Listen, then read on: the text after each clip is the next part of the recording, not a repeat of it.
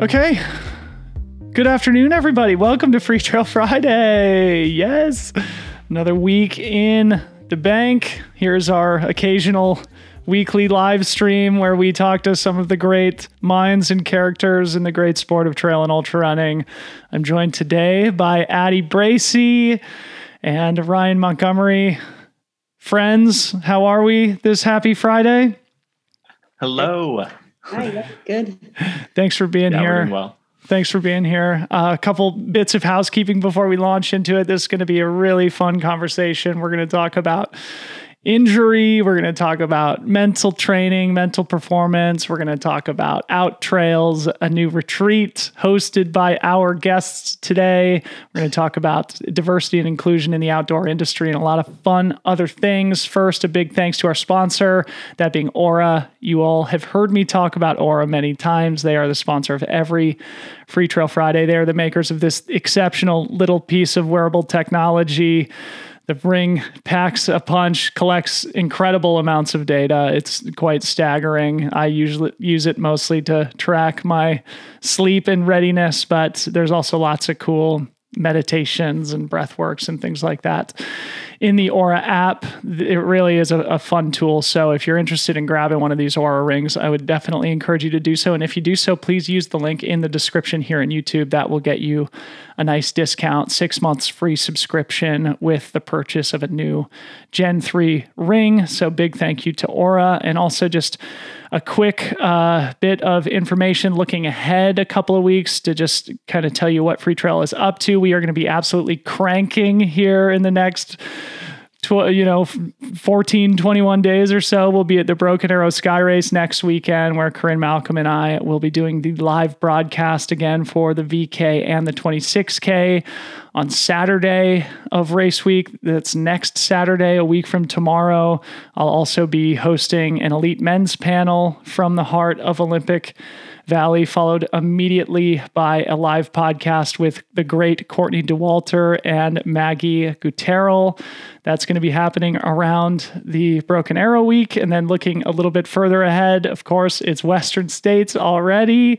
And I have the privilege, the honor of again hosting the live stream, at least the first 20 or so hours of it with Corinne, Malcolm. Again, we're also going to be hosting our pre-race interview show once again from the heart of Olympic Valley. So more info coming soon, but just wanted to flag all that stuff at the top of the show because we're going to be making tons of content. You're going to be very sick of hearing my voice because I'll basically be talking nonstop for the next couple of weeks.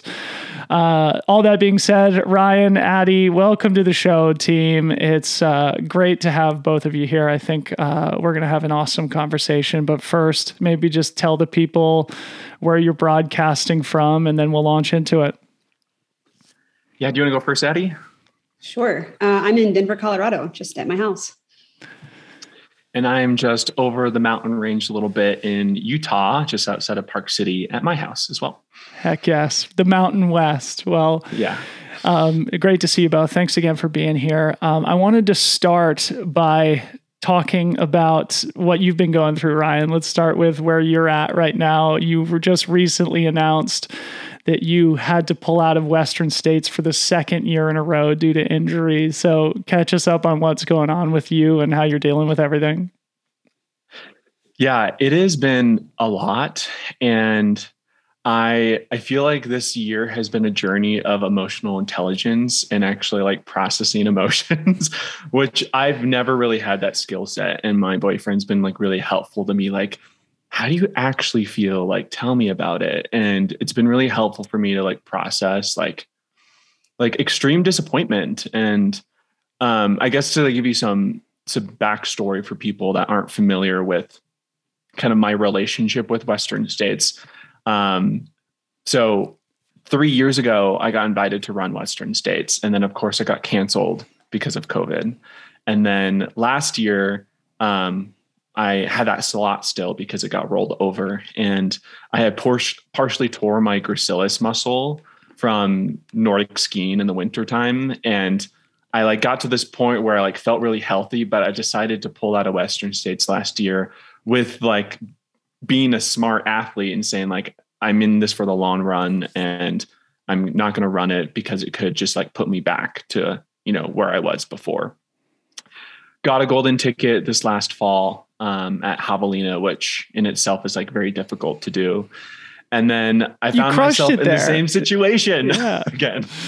Oh, sorry, what was that? I said you crushed it there at Javelina. Thanks. And of course, we all know that getting that golden ticket is a career highlight for most people.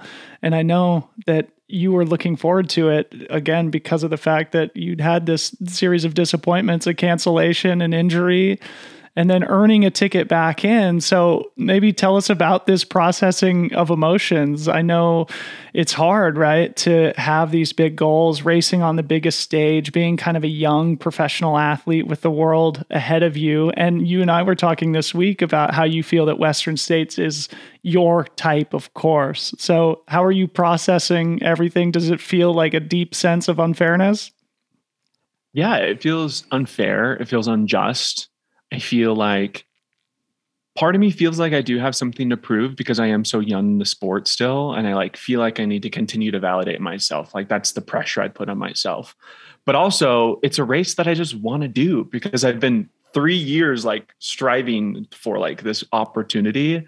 And then I developed plantar fasciitis again after Javelina and did everything under the moon to really solve that and nothing worked. So ended up getting a PRP injection a few weeks ago. So again, made the decision to pull out and it stings and it sucks. And it makes me sad that I can't be out there with my friends.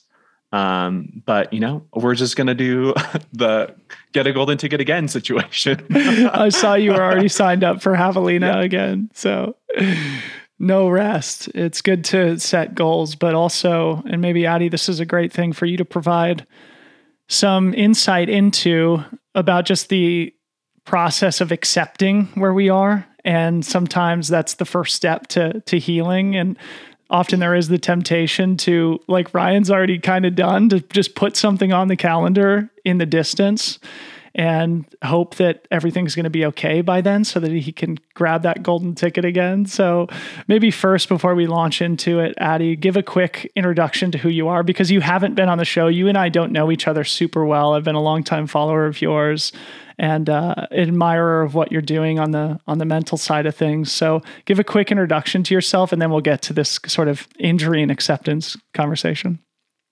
Yeah, sure. Well, I'm heavily involved in running, but kind of have a few different roles. I've been a runner forever, did a lot of years on the track and road, and then have been running professionally on the trails probably for 5 or 6 years and run for Nike. I do some coaching, but kind of my passion or what I'm super invested in is mental performance and sports psychology, particularly in our sport, because it's such an outlier and I'm absolutely biased, but I think there's some pretty fascinating things happening from the psychological standpoint in ultra endurance events. So have kind of dedicated myself to learning everything I can about that in our sport, from doing it myself to working with athletes, and then wrote a book that was published last summer, specifically about sports psychology and mental performance in ultra running. Kind of a quick spiel, I guess. Yeah. Well, thanks for that quick intro. And I did put a link to your book in the chat here on YouTube. So for those who are joining us live, make sure you check out Mental Performance or Mental Training for Ultra Running by Addie Bracy. So Addie, back to the acceptance and injury thing. Of course, there's a lot more to mental training, mental performance than just injury, but I expect that that's probably a big topic of conversation with your clients. So maybe talk about, Ryan's situation. And of course, it's something that most runners find themselves in at some point during the course of their career. And for me, acceptance was always the hardest part. So maybe meditate on that for a second. Yeah, I mean, well, research shows, and even what we kind of have learned through sports psychology, is that dealing with an injury or a setback like Ryan is dealing with, especially one that's been repeated a couple of times, you really do go through the stages of grief. So first, I always tell people, like, yeah, be bummed for a while. It sucks. And I know what that feels like. And Ryan's no stranger to that. And nobody in the sport is a stranger to that. But you're right. As you can kind of like work through those stages and finally get to the acceptance piece, you can move forward. But sometimes what I've seen, or what I try to stress with athletes that are going through some kind of injury or physical setback, is it's really tempting to just move forward and like forget, okay, let's just put that in the past. But it kind of literally me to a T. Yes. But it gives you a chance to see some blind spots. There's nothing that can make you think you have everything figured out, like not having setbacks. And I've been that where I'm like riding a high and I'm like, oh, cool, I've got it all figured out. And then all of a sudden you realize you have nothing figured out. Isn't that so true? And it's right at that moment where you feel like you have everything figured out that the universe does a rug pull on you and teaches you a lesson. Yeah. Totally. It's like, oh, that's funny. And I mean, I have a not that much of a dissimilar relationship with Western states. And my story from last year is different in the sense, no injury, probably the fittest I've ever been, was having a great race. And then, the universe pulled the rug out from under me and I took a medical DNF, and it was very disappointing. But then the next race I had was probably the best race I've ever had in my life. So I think that there's this combination of acceptance and needing to move forward, but not missing the opportunity, to see the blind spots, to see where you went wrong. Sometimes injuries just happen, but a lot of times there are kind of clues and things that are that maybe were there that weren't screaming at you that you ignored. And I think it's a gift. It doesn't feel like a gift at the time, but how do you know how to improve if you don't know what you've done wrong? And then I even try to look at just the context of life sometimes. I mean, running's important to us, and Ryan and I, it's a big part of our lives, but there's other things that are important. And in some ways, as an outsider, I can see it's kind of, I'm not glad that Ryan's dealing with this, but then I see this other stuff that he's putting energy and effort into right now that are so important for the sport that like maybe that would be competing, if this injury didn't happen. And that's happened to me at times too, where I almost got injured at the right time, even though I didn't see it that way at the time. So, we're whole humans and things ebb and flow. And, sometimes I'm one that's probably going to sulk, on my couch for weeks if I get injured in the past. But now I see it as like, I wouldn't choose this kind of sucks, but I have this energy and time now to maybe invest in other parts of myself that are important, that maybe get pushed aside a little bit during other times of the year when maybe training's more important.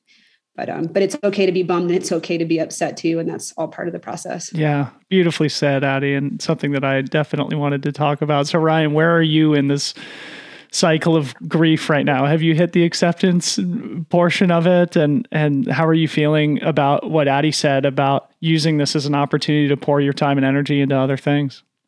Yeah, well, definitely my tendency is to just plow through and just be like, what's the next thing? What's the next thing? Like, that is like, I think it's honestly like a human defense and like strategy of like security of like, I can cushion the blow of this by just like shifting my mind on like the next task and goal. Like, I am such a driver in that way, which is not healthy. I've learned this through books I've read and talking to people like Addie. And so I think I'm now at the point where I've just allowed the suck to suck. I made a post about it, and like, that's really hard for me to do. It's really hard for me to like share that very publicly, because it's me like finally accepting that and accepting the reality. But what was interesting, Dylan, is that when I shared that, the amount of outpouring of people sharing their own stories of like, oh yeah, I had plantar fasciitis for 2 years and I like couldn't run. And oh, I had this. Like, it made me feel so good because I don't feel like alone in that journey. And it actually kind of normalized it a bit, even though it like still kind of sucks. So I feel like I've graduated from that to now just feeling like filling up my empty cup again with like passion projects and like focusing my energy on like giving back to the community if I can't like run right now, or working on projects with my sponsors. So yeah, I'm trying to fill up my cup in other ways if I can't run Western this month. And so, yeah, we'll get to one of the ways in which you're going to be filling up your cup and where you two are working together on a really fun project. But before we get to that stuff, let's keep talking about sort of the mental side of performance. Addie, we've referenced your book a couple of times. Tell us what motivated you to write it, and I guess also kind of what your training is on that subject. Yeah, well, I guess I have to go to what motivated me to go into the field was I've done this sport for a long time. I ran in college, ran at a pretty high level on the track after college, and then have done, trails and ultras for a while, and have had exposure to the best coaches, the best strength coaches, nutritionists, everything except the mental piece. And I think it was my own frustration with myself. I went to a major Division I university, and that wasn't something we had, and ran professionally at on the track. And that wasn't something I was ever offered. And it was almost like coaches saying things like, something's going on with you. You got to figure that out. And me kind of walking away from the track, like, how do I do that? So, it came from that interest initially. And I went back to grad school and got a master's degree in sports psychology. But it was actually my first year that I was in the program that I started doing ultras. And so it was almost like this immersive experience where I went and ran a 50 miler with Courtney Dualter was in the race. We ran, I think, 30 some miles of it together. And I think I just walked away from that race like, oh my gosh, something is happening in this sport. There's like this obsession with the sub 2 hour marathon kind of projects like that, pushing physiological limitations of humans, which is so fascinating and exciting. But then things like Big's Backyard and things that like Maggie Guterl are doing is like, oh my God, this is like pushing the limits of human psychology. So it was this mix of like, I love competing, I love racing, but every chance that I had to do something really hard, I also felt like I was getting this experience of being at the front of races and being really good friends with people like Claire Gallagher and like getting to see things that maybe a lot of people would never see if you're not running next to someone, 50 miles into Western States. So it went from me wishing there was more research and information out there about mental performance and ultra endurance events and seeking that. And there was nothing. And then kind of being like, I guess it's up to me. I gotta do it. Talk about the writing process. How did you put it together? How long did it take you? And how did you feel about it once you put it out into the universe? I was fortunate. I signed the book deal right when COVID started. So basically all of quarantine, I was just in my office writing. Perfect timing. It was great. Yeah. Basically I started with just probably 2 or 3 months of hours and hours of interviews with, some of the best people in our sport, and then kind of framed the book around that, mixed with research kind of into psychology topics that came up repeatedly from different people. So the structure of the book is, starts with why what we call psychological DNFs, which is honestly most DNFs and ultras, why those happen in our sport and like what makes it different from other sports, which is a lot of different reasons. And then kind of the mental skills that I think are most important to be successful based on research and then conversations that I've had with a lot of different people. So I don't know everything, but I at least tried to share what I do know. And it was a really fun project. And like I said, I think some really fascinating things are happening in our sport. So I hope it gets more traction. Yeah. Well, what a great resource you put together. I want to talk about a couple other things as it relates to this mental performance conversation. And for our people who are watching live, feel free to drop a question for Addie in the chat as it relates to sports psychology or any of these other topics. But I actually have a question. Yeah, Can I please ask her a question? Go ahead. Yes. Well, what you said, Addie, was so interesting that I feel this is like we as athletes throw so much at ourselves, PTs, massage, the nutrition, you name it. But the one piece that we don't throw into the puzzle is our mental health training. And so this like has resonated with me so much during this time because my boyfriend has constantly said this. He's like, it's interesting that athletes don't have like mental health professionals. And do you feel like that's a big gap today in our sport? Maybe you have the lens, maybe it's different for ultra runners versus road runners, but like, what is your overall observation and like, what would your counsel be? Because I'm kind of in that boat where I want to explore that more too. It's changing when you look at the number of like Division I athletic departments that have sports psychology professionals on staff now that didn't 10 years ago. It's like doubled. This last Olympics was the first time the U.S. Olympic team has ever taken, I think, 3 purely like mental health / sports psychology professionals with them to the games, which is kind of crazy to even think about. I think it's changing, but I don't think enough people seek the way that I see it. And this is just my very biased opinion, is that we're all elite athletes here. When we think about it, like a lot of our potential, I don't want to say it's luck. That's not the right word, but some of it's genetics. Some of it's like, I was exposed to this sport when I was like 8 years old. That's an advantage. There's a lot of factors that come into play that kind of maybe give you an advantage or a step up. There's some people that no matter how hard they train or how bad they want it, they might not have the genetic makeup to maximize that physical potential. But from a psychological standpoint, like nobody has any advantage over anybody else. So it's kind of like, why get all the fancy gadgets and do all these other things? I'm not saying don't do those things, but why do those things and omit this whole other side that's like limitless potential. And nobody, like I said, nobody has an advantage over anyone else. And then in our sport specifically, I think it's so much more important because it's a bigger piece of the pie. You know, when you're talking about competing at the highest level on the track, maybe in more traditional distances, like the psychological aspect is still important and is still helping people win races, but you're not getting there if you don't have like a very elite physical makeup and training background. Whereas I'm not saying ultra running is not like that, but I think there's just more, the entry point is lower to the point of like people that are maximizing the psychological side are the ones that are going to perform well. It's just reality. I've seen it over and over and over again. I mean, I could go on and I won't do that because I really go on spiels, but I think it's this is fascinating. We should keep going on it. And I think it's a conversation that's becoming more widely spoken about, obviously beyond trail and ultra running. I'm thinking about Naomi Osaka and Simone Biles, and even Molly Huddle put up a post this week about mental health and how she helps to be at the top of her game psychologically, emotionally. One of the things that I think the three of us probably all resonate with as professional athletes is self-doubt, right? And just the lack of self-belief sometimes. Addie, as a professional, how would you encourage any athlete, a professional, to the back of the pack racer, practice, better positive self-talk or cultivate this self-belief? Yeah. I mean, there's a lot of different conversations I've had with people, and I'm actually one of them where it's honestly, maybe it's just my like kind of cynical personality, but being like super positive is not always my natural state, especially when things like really suck. And so one way to even start is like, there's this common misconception that, okay, I'm here on this end of the spectrum where I have a lot of doubt. My negative self-talk and my chatter is like really disruptive.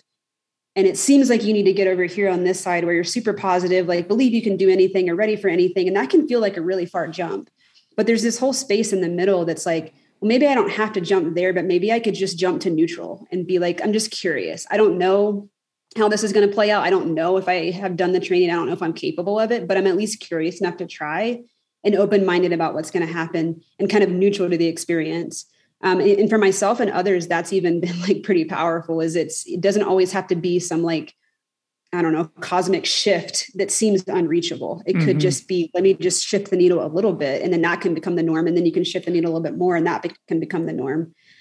So even just kind of being more realistic with things is nice at times, because there's some things that just seem so far out of reach that it's hard to even think about getting there.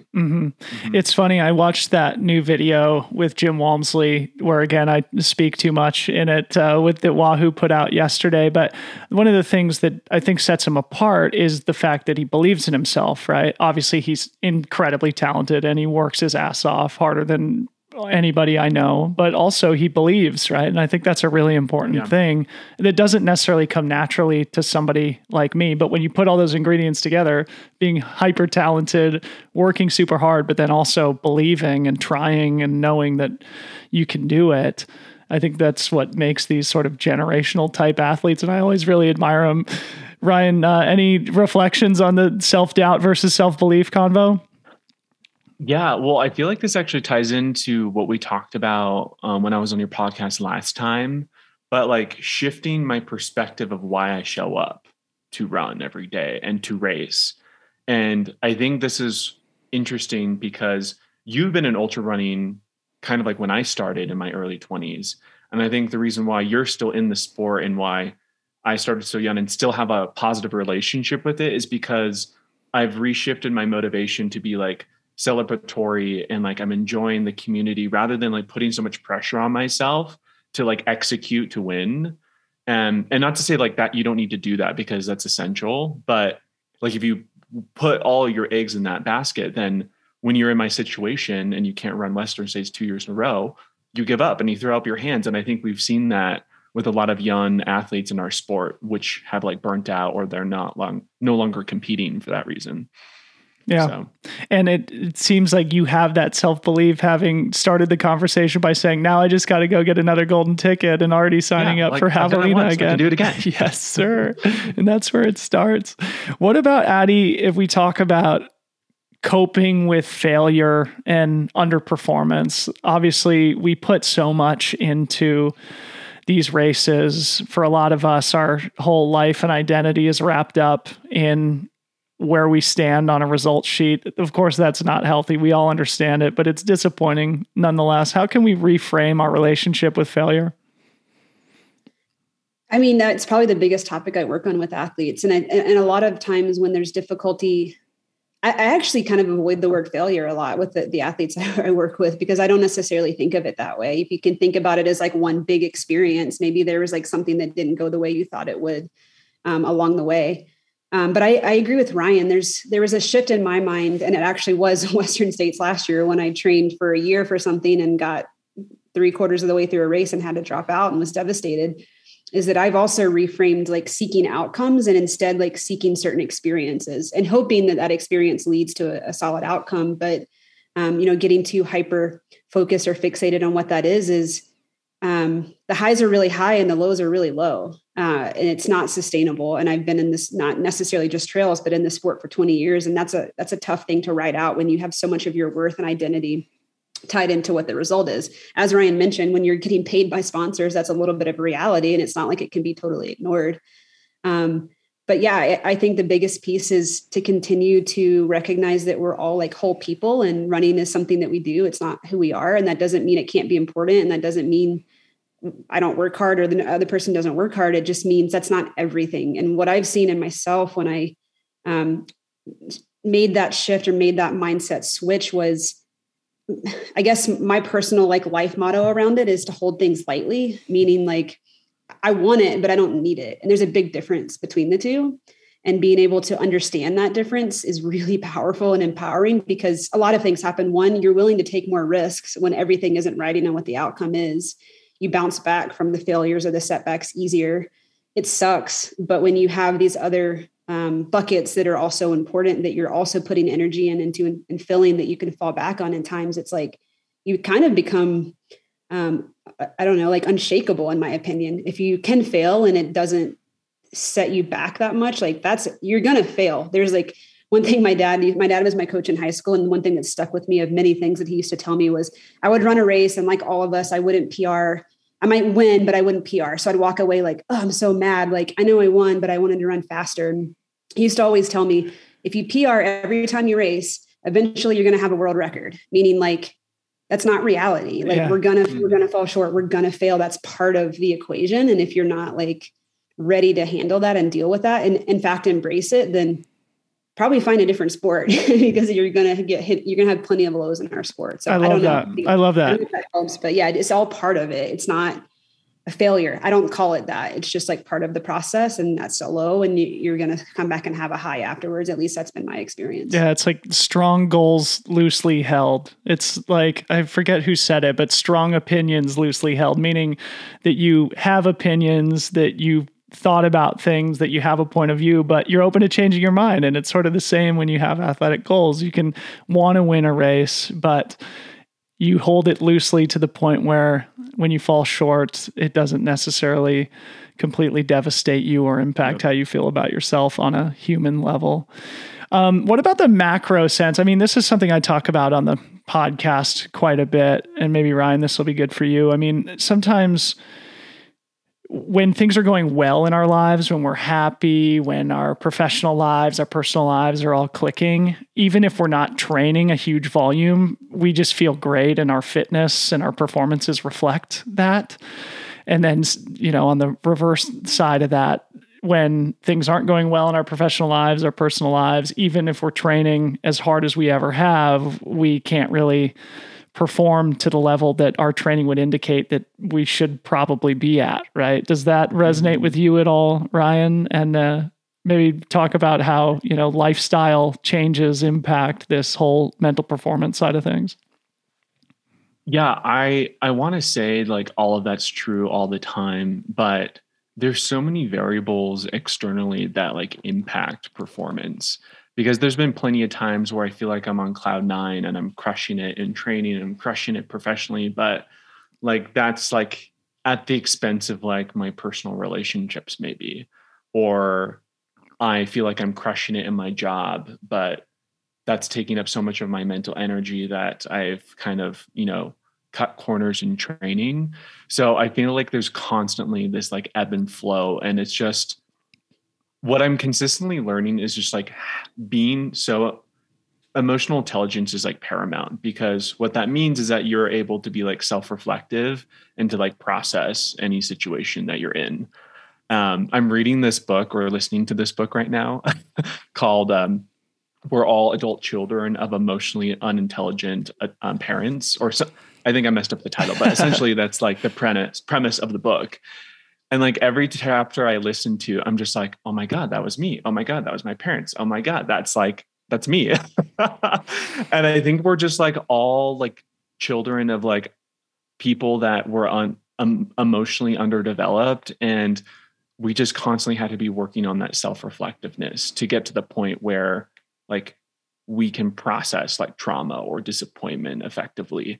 And so when I think about like my professional athletic career, like I need to be working on that all the time. So I'm actually like really excited that, Addie, you're kind of sharing all this, because it's like making me realize like how much more I need to work on that. And I need to be talking about it more to like myself and to like the people around me.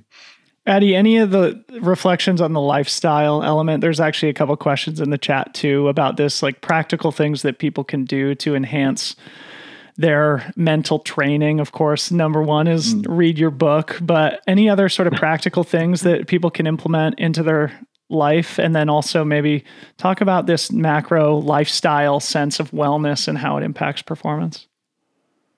Yeah. Number one is self-awareness. That's like my favorite word, because I guess with my work or with myself too, just in how I talk to myself, I like to understand just how we operate as like a species and as humans. And I don't remember where I heard this the first time, but it literally like rocked me. I think I was listening to a podcast years ago about how we're essentially like really the only species that has the ability to be as self-aware as we do.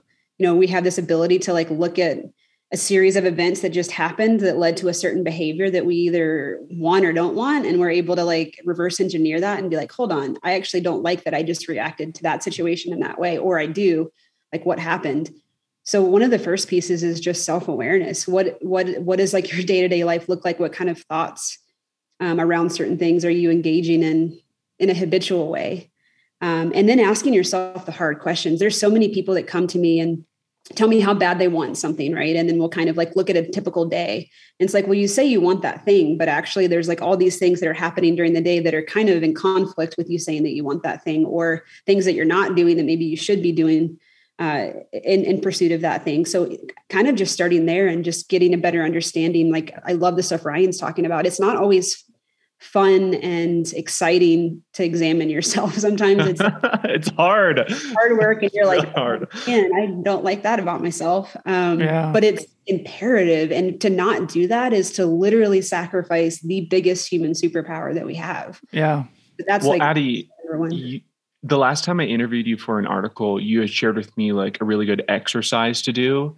And it's like literally sitting down and going through a written exercise of like, what is it I care about? How am I feeling? And like actually like writing it on paper, like forces you to think about it.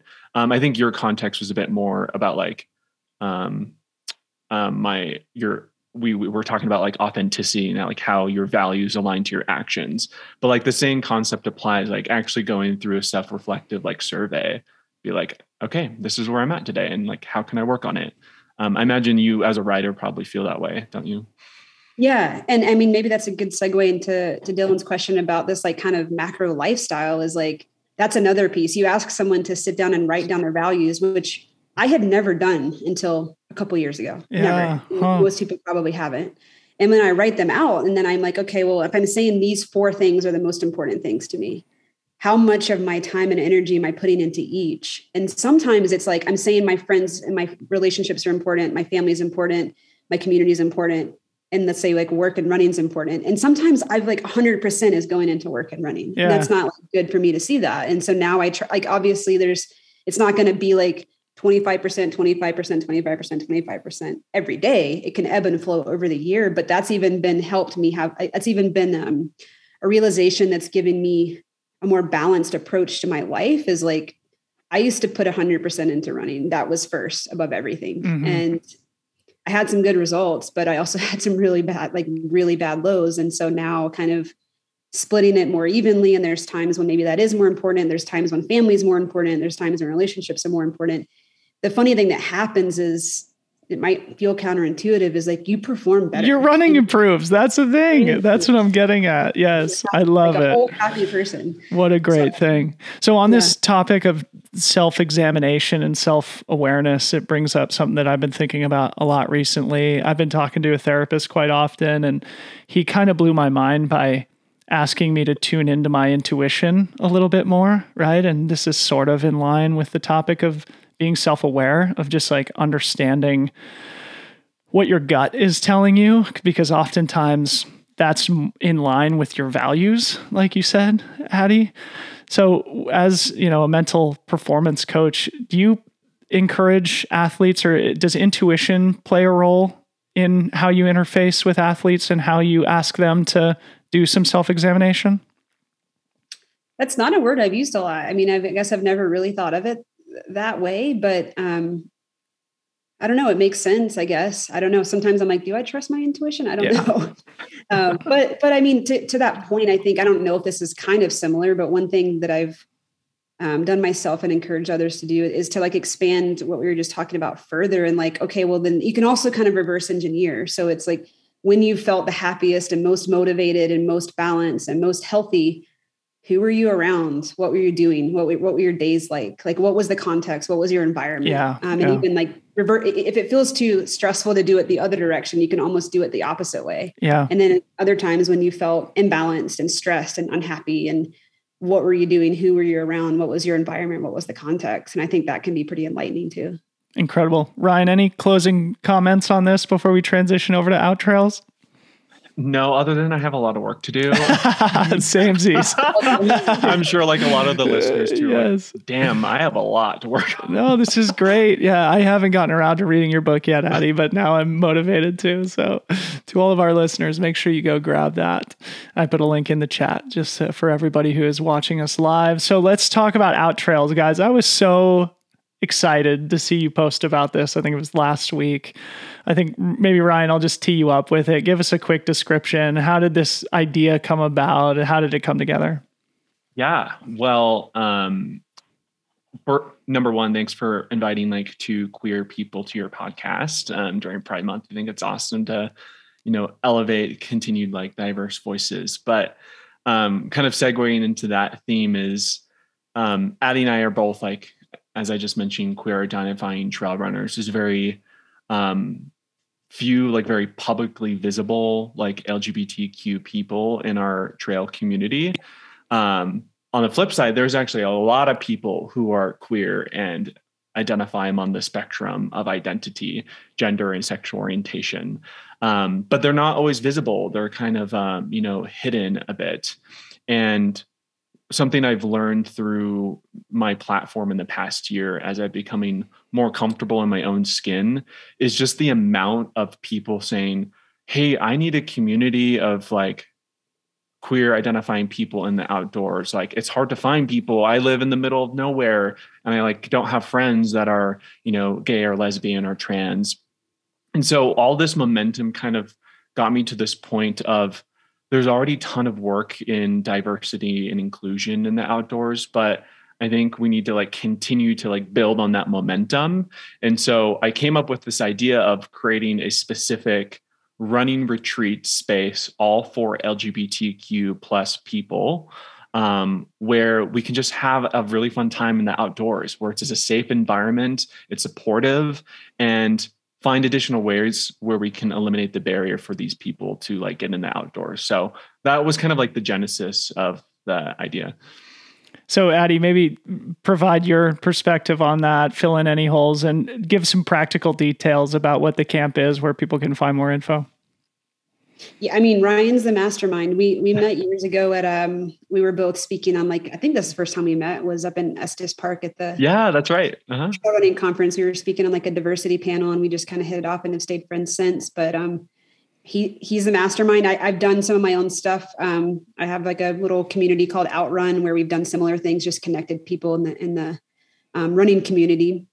But no, he asked me to join, and I said, absolutely, I'll be there. So I'm stoked. I agree with him. I think that, like he said, there's a lot of like the practical work being done from the inclusion and just being like actively accepting targeting some of the registration barriers, rules and regulations barriers. But what I love about what he's doing is we also just want to build community and just get together. And I can say that visibility was something I didn't have when I was younger, which is why it took me a very long time to come out. And in my opinion, there's actually nothing probably more important than visibility and people just feeling like there's other people out there like them doing the things they want to do. So I'm stoked. It's going to be a really fun time. And one other thing I want to say here is that the past year, I've been talking so much about the need of inclusion and diversity in our sport. And every time I do it through the lens of like an article with a sponsor or a post or something, like it is shocking, Dylan, like how much people think that it's not a problem. Like immediately invalidating my experiences of like what I just shared. Like I literally just told you that like someone like made a slur about my paint and nails, and you're telling me that it's not a problem. Mm-hmm. So that just tells me more and more that it actually like needs to be talked about.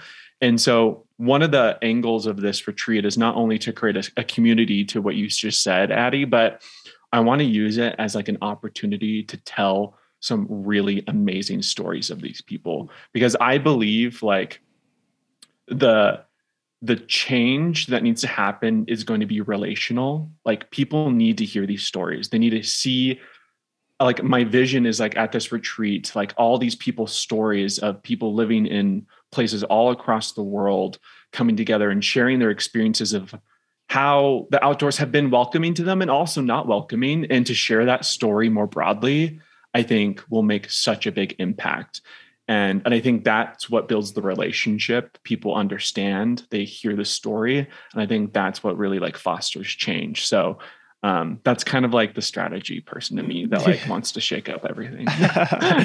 It's such a good idea. And it does offer an incredible opportunity to build community, like Addie said, but also to create powerful content and to tell incredible stories. And Ryan, you're talking about how sometimes people say things that invalidate your experience. And I think it's illuminating to tell the audience about an interaction that you and I had just this week, because I think it's a good illustration of how you can gently course correct somebody who is saying things that are whatever, hurtful or offensive or just uncomfortable. So tell the people what I'm referencing here.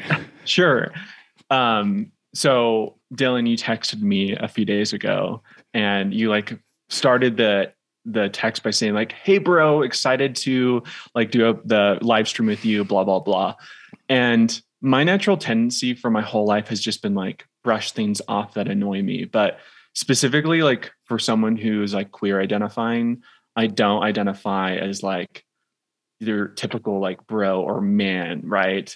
I'm like much more fluid in like my expression. And for someone who has been like bullied or has received like homophobia from someone who I would consider to be like the locker room bro, like that's super triggering for me. And so I texted you back and said like, "Hey, just like live feedback. Can you refrain from like using bro? Like this is why." And I think you had a really good response by just saying like, "Totally, I'm so sorry. Like I'm still learning." And I think that's the key, is that like you're willing to learn and recognize that and make that a reality rather than just being like brushing it off. That was great, because you clearly understood the intention. It was me signaling, hey, we're friends, right? And also it was good for me to get that feedback, because like I told you, I still talk like a 16-year-old lacrosse player. So thank you for that small course correction. Yeah. Addie, tell us a little bit more about the Outrun organization that you run. It kind of all goes back to what we were just talking about, visibility. Like Ryan said, the number of times you say something on social media about being gay and someone's like, "What does that have to do with running?" And I'm like, I think back to college and I'm like, absolutely everything. Everything. Yeah. I think back to myself, like I didn't come out until I was in my late 20s because of visibility. And it wasn't a piece of, I think I try to understand the flip side of it. And I think sometimes what happens is people feel called out when that's not necessarily always the case. Sometimes that's absolutely the case, but just because I guess what I've really thought about the last couple of years and kind of what Outrun was targeting is it's not enough to just not discriminate. It's not enough to say like, oh, but we would never discriminate. No, you need to be like actively inviting and welcoming, and there needs to be like visibility for people to feel safe. And there's like a difference between not discriminating and actively inviting people to be a part of your community. So yeah, the main thing with Outrun was just, it's not my natural state to want to be the center of attention in any way. I don't necessarily like that, but like Ryan mentioned earlier, there's not many of us in this sport that are like, maybe have a platform to say, this is who I am and this is what I do. And there's many more of us. And like I said, that's what I was missing when I was in college and was a Division I athlete and wanted to run professionally after college and was looking to anybody that maybe was gay and doing the things that I wanted to do. There was nobody. And so in my head, I was like, well, I'm not really trying to be the first. So I guess I can't be that and be that. So I'll just like squash that and push that away. And it doesn't work that way. And to see the difference in, number one, just my general happiness and who I am as a person, but in my performance and my results, literally the day after I came out is like, wow. It has everything to do with running. I went from the worst race I've ever had to winning a national championship in like 2 weeks. Incredible. Amazing.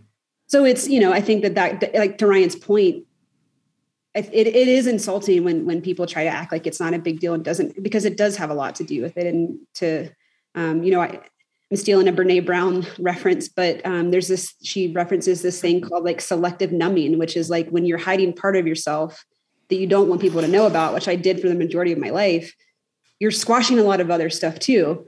And I was like a stifled version of myself. And then once that wasn't there anymore, gosh, I was like a better friend, a better daughter, a better sister, a better runner, a better performer, everything. So Outrun was literally just me seeking community, my partner at the time, her as well, wanting to create community and people to relate to and people to connect with. So that's the majority of what it is really just connecting people, telling stories, listening to stories, being visible. We do some work with helping race directors and races work on their like entry processes, to work on some of their verbiage on their websites and that kind of thing. But honestly, a lot of it is connecting people and telling stories. And so keep going on the race director subject, because we actually got a great comment in the chat, or a great question in the chat from a race director and a Freetrail member, Mr. Matthew Hoadley on the East Coast. And he's basically asking, how can race directors be more welcoming? Recognizing, I think he says here, this year we're giving awards to male, female, and non-binary, but wondering how he can be more welcoming. Yeah. I mean, Ryan might have some ideas for this too, but we did like a pretty big survey last year, asking queer runners what they want from races. And there's a lot of logistical pieces that, to be honest, and honestly, Dylan, I think it's so cool that you were willing to just tell that mistake that you made. I still make mistakes, and I'm part of this community because the queer community is a big one. And my experience is not the same as other people that might identify in different ways. So I even mess up sometimes. And I think, to be honest, one place race directors can start is by not being afraid to mess up. Like I've seen there's like this paralysis of not wanting to do the wrong thing. So people just do nothing. And it's like, most people will, if you're trying, like, well, people understand. So I think that, that's a start, is just like, okay, well, I'm not going to not do nothing out of an excuse of being afraid to do the wrong thing. So yeah, there's practical things like different divisions, verbiage on the website. Like, I think that that's something that is subtle maybe to some people, but that, like, as a queer runner, I would notice if like a race director had like their staff or something and they had their pronouns, I would notice that to me, that would mean like they put thought into it. So I don't know if there's race directors on the chat that are interested. Like, that's what we do with Outrun. We have a series of people all over or a group of people all over the country that work with race directors to help. It's not like you're just on your own trying to figure that out, but just awareness, verbiage, things, again, like things I didn't necessarily think about because I am a cis woman, like I identify as a woman. So when I go to a race and I select, like, do you want a men's t-shirt or a women's t-shirt? Like, in the past, I probably wouldn't have thought about that, but that can be an issue for some people and a barrier. And that's something that is an easy change, maybe just t-shirts. There doesn't need to be a label. So it can be overwhelming, but there's resources and people that want to help races and race organizers make changes. And yeah, I get so excited. We get people reaching out all the time, and it makes me so stoked that race directors are like, I have no idea what to do, but I want to do something. Yeah. Can you help? And people want to help. Fantastic. Well, as a new race director myself, maybe Addie, we should talk in interface with Outrun and figure out how gorge waterfalls can be better on this subject too. Ryan, you and I were at a event this week for Strava, I guess just on Wednesday, and there was an incredible panel that talked about diversity and inclusion in the outdoor industry. What were some of your takeaways from the panel, and any comments in general about diversity and inclusion in the outdoor industry more generally, not necessarily just trail and ultra running? Yeah, I have a lot of thoughts. And then I want to hear your thoughts too, because I remember looking over at you and you were like very engaged. So I want to hear like what your takeaways were too. But something that consistently comes to mind when I hear about, well, Strava was talking about that, like, how do we get from like recognizing the problem, which everyone agrees, like, hopefully that like diversity and inclusion and equity is important, but how do you get it to like actually in your processes, your operations, like how you operate and think and become the fabric of who you are? I think about how much allyship for people of marginalized communities, whether you're like a person of color, queer, adaptive athlete, requires like just action. And I sometimes I have to be careful when I say that, because that seems like intimidating. Like, oh my gosh, I have to like throw all this money and I have to go riot. But like when I think about a societal change, like there's so many different roles that take place. For example, like Dylan, you have a podcast and you have a platform, like that is something that you can flex and a skill and resource that you can bring to the table to like work on diversity and equity. Someone who is a multi-million-dollar person has a lot of money that can actually donate. Or someone who is like a crafty artist, like they can create t-shirts and they can be the basket weavers of the change, right? So like people have different skills and resources and talents that they can bring to the table to like bring change. And so like when I think about that, what that means in the outdoors is like it's going to mean so many different things for different people based on who you are and what you can bring to the table. So like, I think like people should think about like, okay, allyship is important. How do I do that? I'm a race director. Oh, I can really make an impact by, getting free entries for people of color or for people that are queer. Like that is the easiest thing that you can do.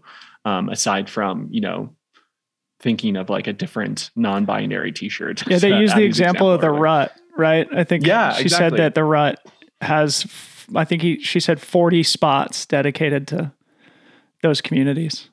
Yeah. And the other thing too is if for this race director that was in the chat here, like you don't have to do this alone. Like there's so many resources out there. There's people like me and Addie who can be, people who bounce ideas off of and a soundboard. Like people want you to be successful in this like goal. So you don't have to do it alone, like bring in the right people. So awesome. Yeah, that panel was really powerful. And I think for me, it's so just humbling to reflect, because one of the things they were talking about was just like the environment you grow up in and how that shapes you. And for me, growing up in Boulder, Colorado, in a white middle-class family, that's the reason why I loved sport, right? Because I always could ride my bike anywhere. It was always safe. There was fields to play on. And I always kind of had that access, and it never, I guess it's sometimes hits you in the face sometimes that not everybody grows up in that environment. And then Allison, do you remember Allison's last name? Allison Desir. Allison Desir. Yeah. So she's writing a book right now, or it's in pre-order. You can pre-order it now, called Running While Black. And it's, I don't know, it's just, for me, it's just kind of eye-opening sometimes to understand that some people just don't feel comfortable to just go out for a run, right? And I take advantage of that, or I take that for granted as sort of like a big, tall male runner. I'm never worried about like going out in the dark or what neighborhood I'm running through or whatever, or who's looking at me and what they think or whatever. And so I don't know. I thought the panel was really, really interesting and powerful. So it's striking me now that we haven't told anybody about like where the camp is and when it is. So let's circle back on that just to make sure people know where to get more information and what the details of the camp are. Totally. So we're calling it the Out Trails LGBTQ plus running retreat at Mount St. Helens. So we're going to run the Mount St. Helens area over the course of 2 to 3 days. And it is October 6th through October 9th. And part of like the vision of this is not only to create the space, but also eliminate barriers for people. So on the back end, I've been working with a lot of my sponsors to like bring money to the table to really sponsor people to come to this trip. So we have 10 full registration scholarships for people. And so if you want to apply for the scholarship, which is open throughout the rest of June, they can go to the website I put it in the chat. I put the website in the chat. Oh, perfect. Yeah, it's just on Aspire Adventure Running's website, and it's Out Trails Mount St. Helens. So you can apply for the scholarship there. There's a hyperlink, or you can register directly for the course if you have the means. And yeah, we're really excited to be there, and it's just going to be a big queer party. And Addie and I are going to be there, and it's going to be so much fun. Yeah, so cool. Well, I'm really proud of you guys for doing it. I think it's just a massively cool thing that you're working on in a way in which you can have a big impact on the community. Addie, I know Ryan is injured, but you just won the Golden Gate Dirty 30 last weekend. Maybe as we start to wind down here, tell us what you've got coming up in the summer season and anything else that you're working on. I'll be doing Leadville 100 in August. So that's the main one. That was my first 100 back in 2018, and made a lot of mistakes. So I'm excited to go back with some more knowledge and experience. And I'm doing Speed Goat in July. Just definitely does not correlate to Leadville, but just wanted to race, and that one will be fun too. So that's pretty much it. Nice. When you come to Utah, let's meet up. I'm happy to grab a drink, coffee, maybe after post-race beer. Yes. Well, good luck with your season. Congratulations on the Dirty 30. And Ryan, any closing comments for you? Anything you want to flag for the listeners and the viewers here? No, just I'll be there at Western State still to cheer everyone on and have fun. So I'll see you there and hopefully meet all my friends and see everyone. It'll give you even bigger motivation to punch that golden ticket. Exactly. And yeah, just thanks for creating a space for, Addie and I. It's really appreciated. So. Yeah, no, learning a lot, and grateful that you guys are open and willing to talk about all this stuff, even with somebody who is still learning and in some ways still a 16-year-old boy. So anyway, big thank you to Ryan Montgomery and Addie Bracy. Awesome conversation, guys. Find out more. Links here in the chat. Check out Addie's book. Check out the retreat. If you want to hit up Addie for some of that mental performance coaching, I put a link to her website also. So big thank you to everybody. Big thanks to everybody who's watching. I hope you all have an awesome weekend. Peace out.